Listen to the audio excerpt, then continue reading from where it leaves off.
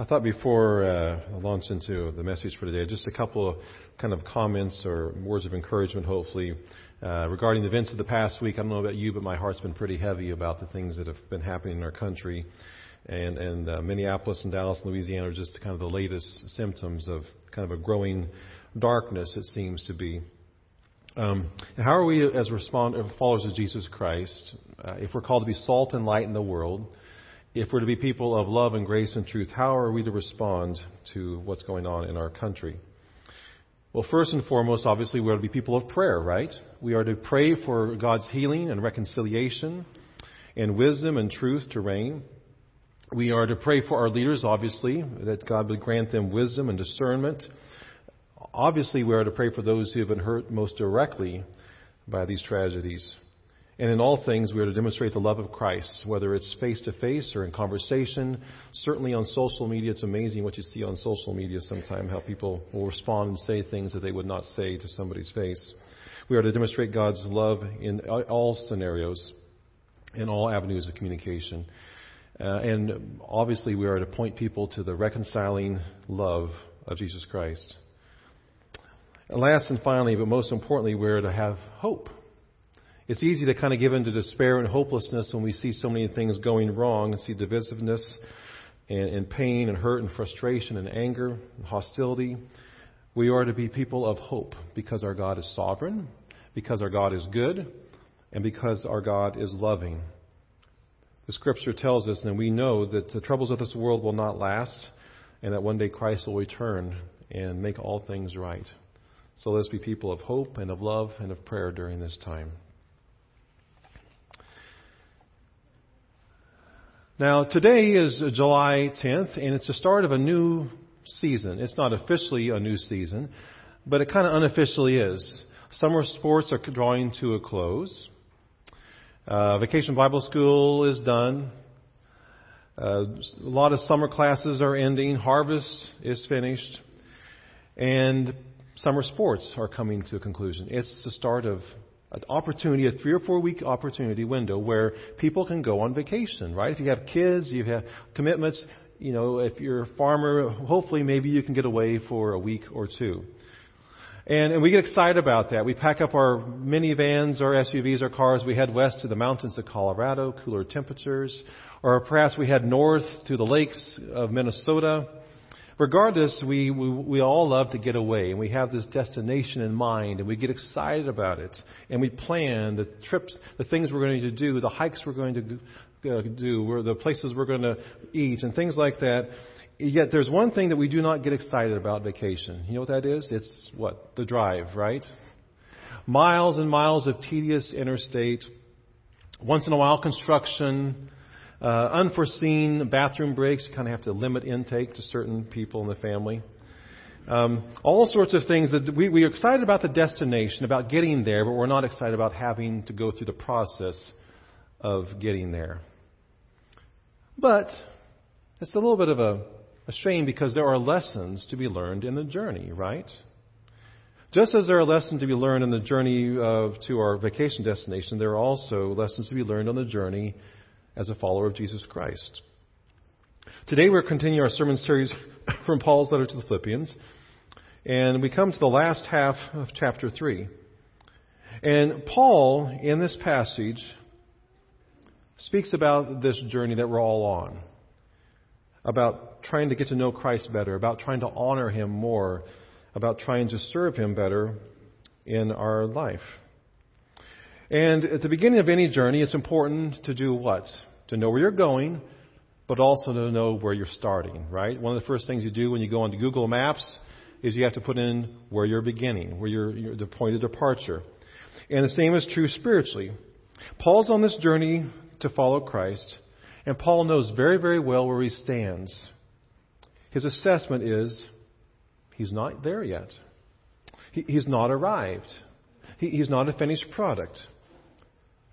It says in verse 12, not that I have already attained all this or have been made perfect. Paul begins his journey following Christ by acknowledging and saying that he's not done yet. He's not a completed process, a person, that he's not perfect. And in the process of these verses, he also talks about some of the things that can be a distraction, that can be a side trip, a detour, that could keep him from becoming the person that God has called him to be. What are those things, and how do they apply to us? Well, I would say that the same things that Paul struggled with when he was journeying following Christ 2,000 years ago are the same things that we can struggle with as well. And so in this passage, Paul identifies three things from which we need to free ourselves on our journey towards Christ. First, we are to free ourselves from the bad things done to us. We're to get free from the bad things that we have done, and we're to get free from the good things we have done. Let me explain. We'll start with the first one. Look at verse 12 again. Not that I have already obtained all this, or have already been made perfect, but I press on to take hold of that for which Christ Jesus took hold of me. I do not consider myself yet to have taken hold of it, but one thing I do, forgetting what is behind and straining toward what is ahead, I press on toward the goal to win the prize for which God has called me heavenward in Christ Jesus. As you notice the word forget. The word forget is a little bit of an unusual word for Paul to use. Much of Paul's writing is actually to remind us of things, to help us, to encourage us to remember certain things. He'll say something like, this is what Jesus Christ has done for you on the cross. This is who Jesus Christ is. This is what the Scripture says about this or that. This is what Jesus taught. This is who you are in Christ, etc., etc. So remembering for Paul is a very prominent theme. In fact, it's a biblical theme. Forgetting isn't. The words remind and memory or remember are used 3 to 4 times more in the Scriptures than the words forget. So why would the man, Paul, who reminds people of the great acts of God over and over and over in Christ Jesus, ask them to forget something? When Paul speaks of forgetting what's behind, he cannot mean that you should forget everything, right, in your past. But what is it that you should forget and why? Let me put it to you in very personal terms. As you look back over this past year or maybe this past month or past week, what is it that you need to forget? What is it that you need to put behind you to help your journey with Christ? Some of you, for example, may have suffered enormously in your life, and you carry scars from your past that are too personal to share. But those scars and those memories control your life. They hang over you. They weigh you down. You tend to react or act in certain ways because of those memories that kind of drive you. They're a recurring tape that you play over and over in your mind. And those things, Paul says, we need to be able to put behind us so that we can move forward. Pastor Bev Savage writes about the power a painful past can have on us. Savage writes, I once watched part of a television documentary about some men in a remote part of the world testing the strength of their horses. This was their way of showing the great prowess they possessed as trainers.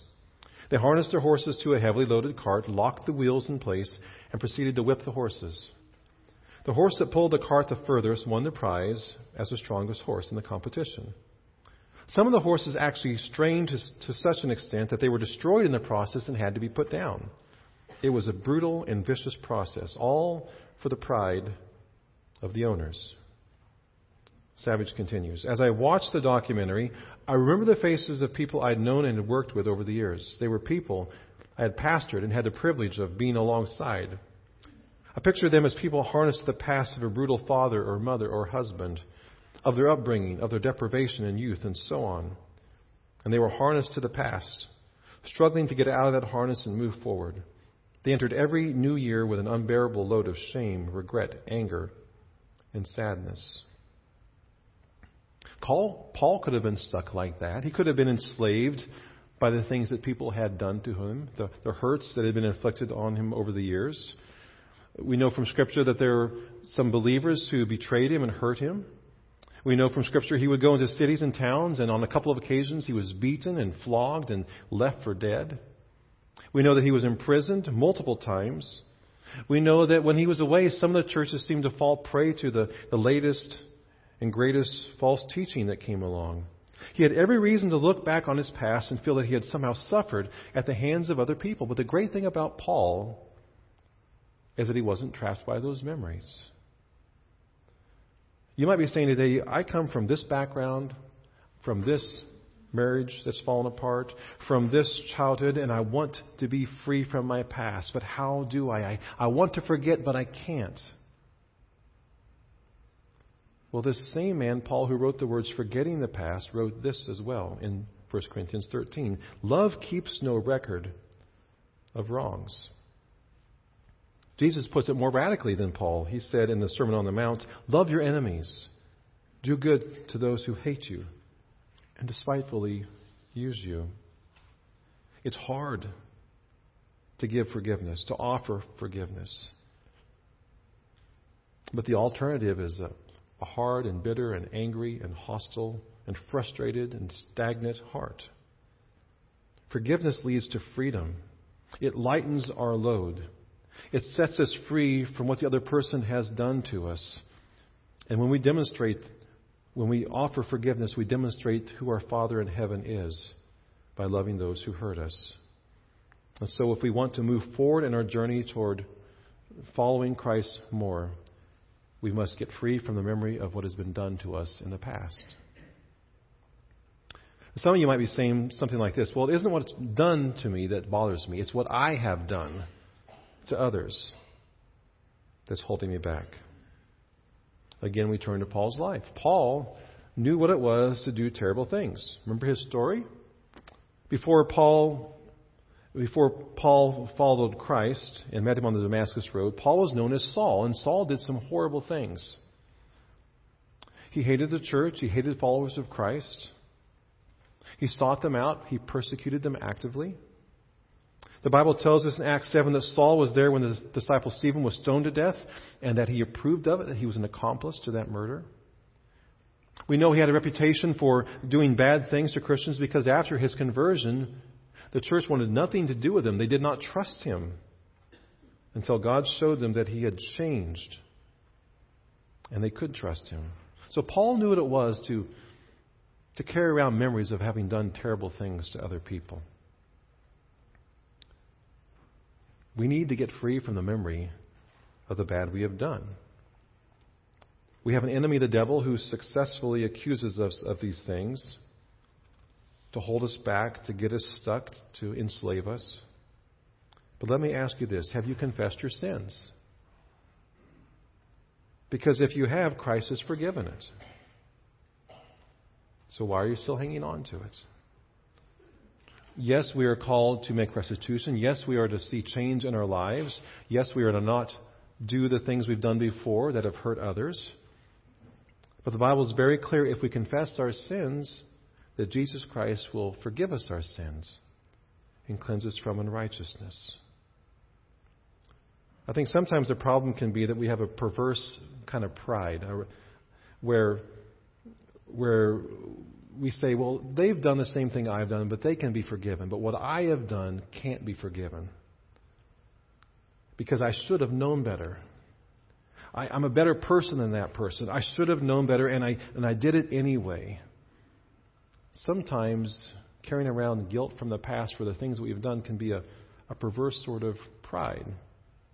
Thinking that what God has done for us isn't enough through Christ Jesus. It is for everybody else, but not for me. I came across this quote from A.W. Tozer where he writes, self-derogation is bad for the reason that self must be there to derogate. Self, whether swaggering or groveling, can never be anything but repulsive to God. Boasting is an evidence that we're pleased with ourselves. Belittling ourselves, that we're disappointed in ourselves. Either way, we reveal that we have a high opinion of ourselves.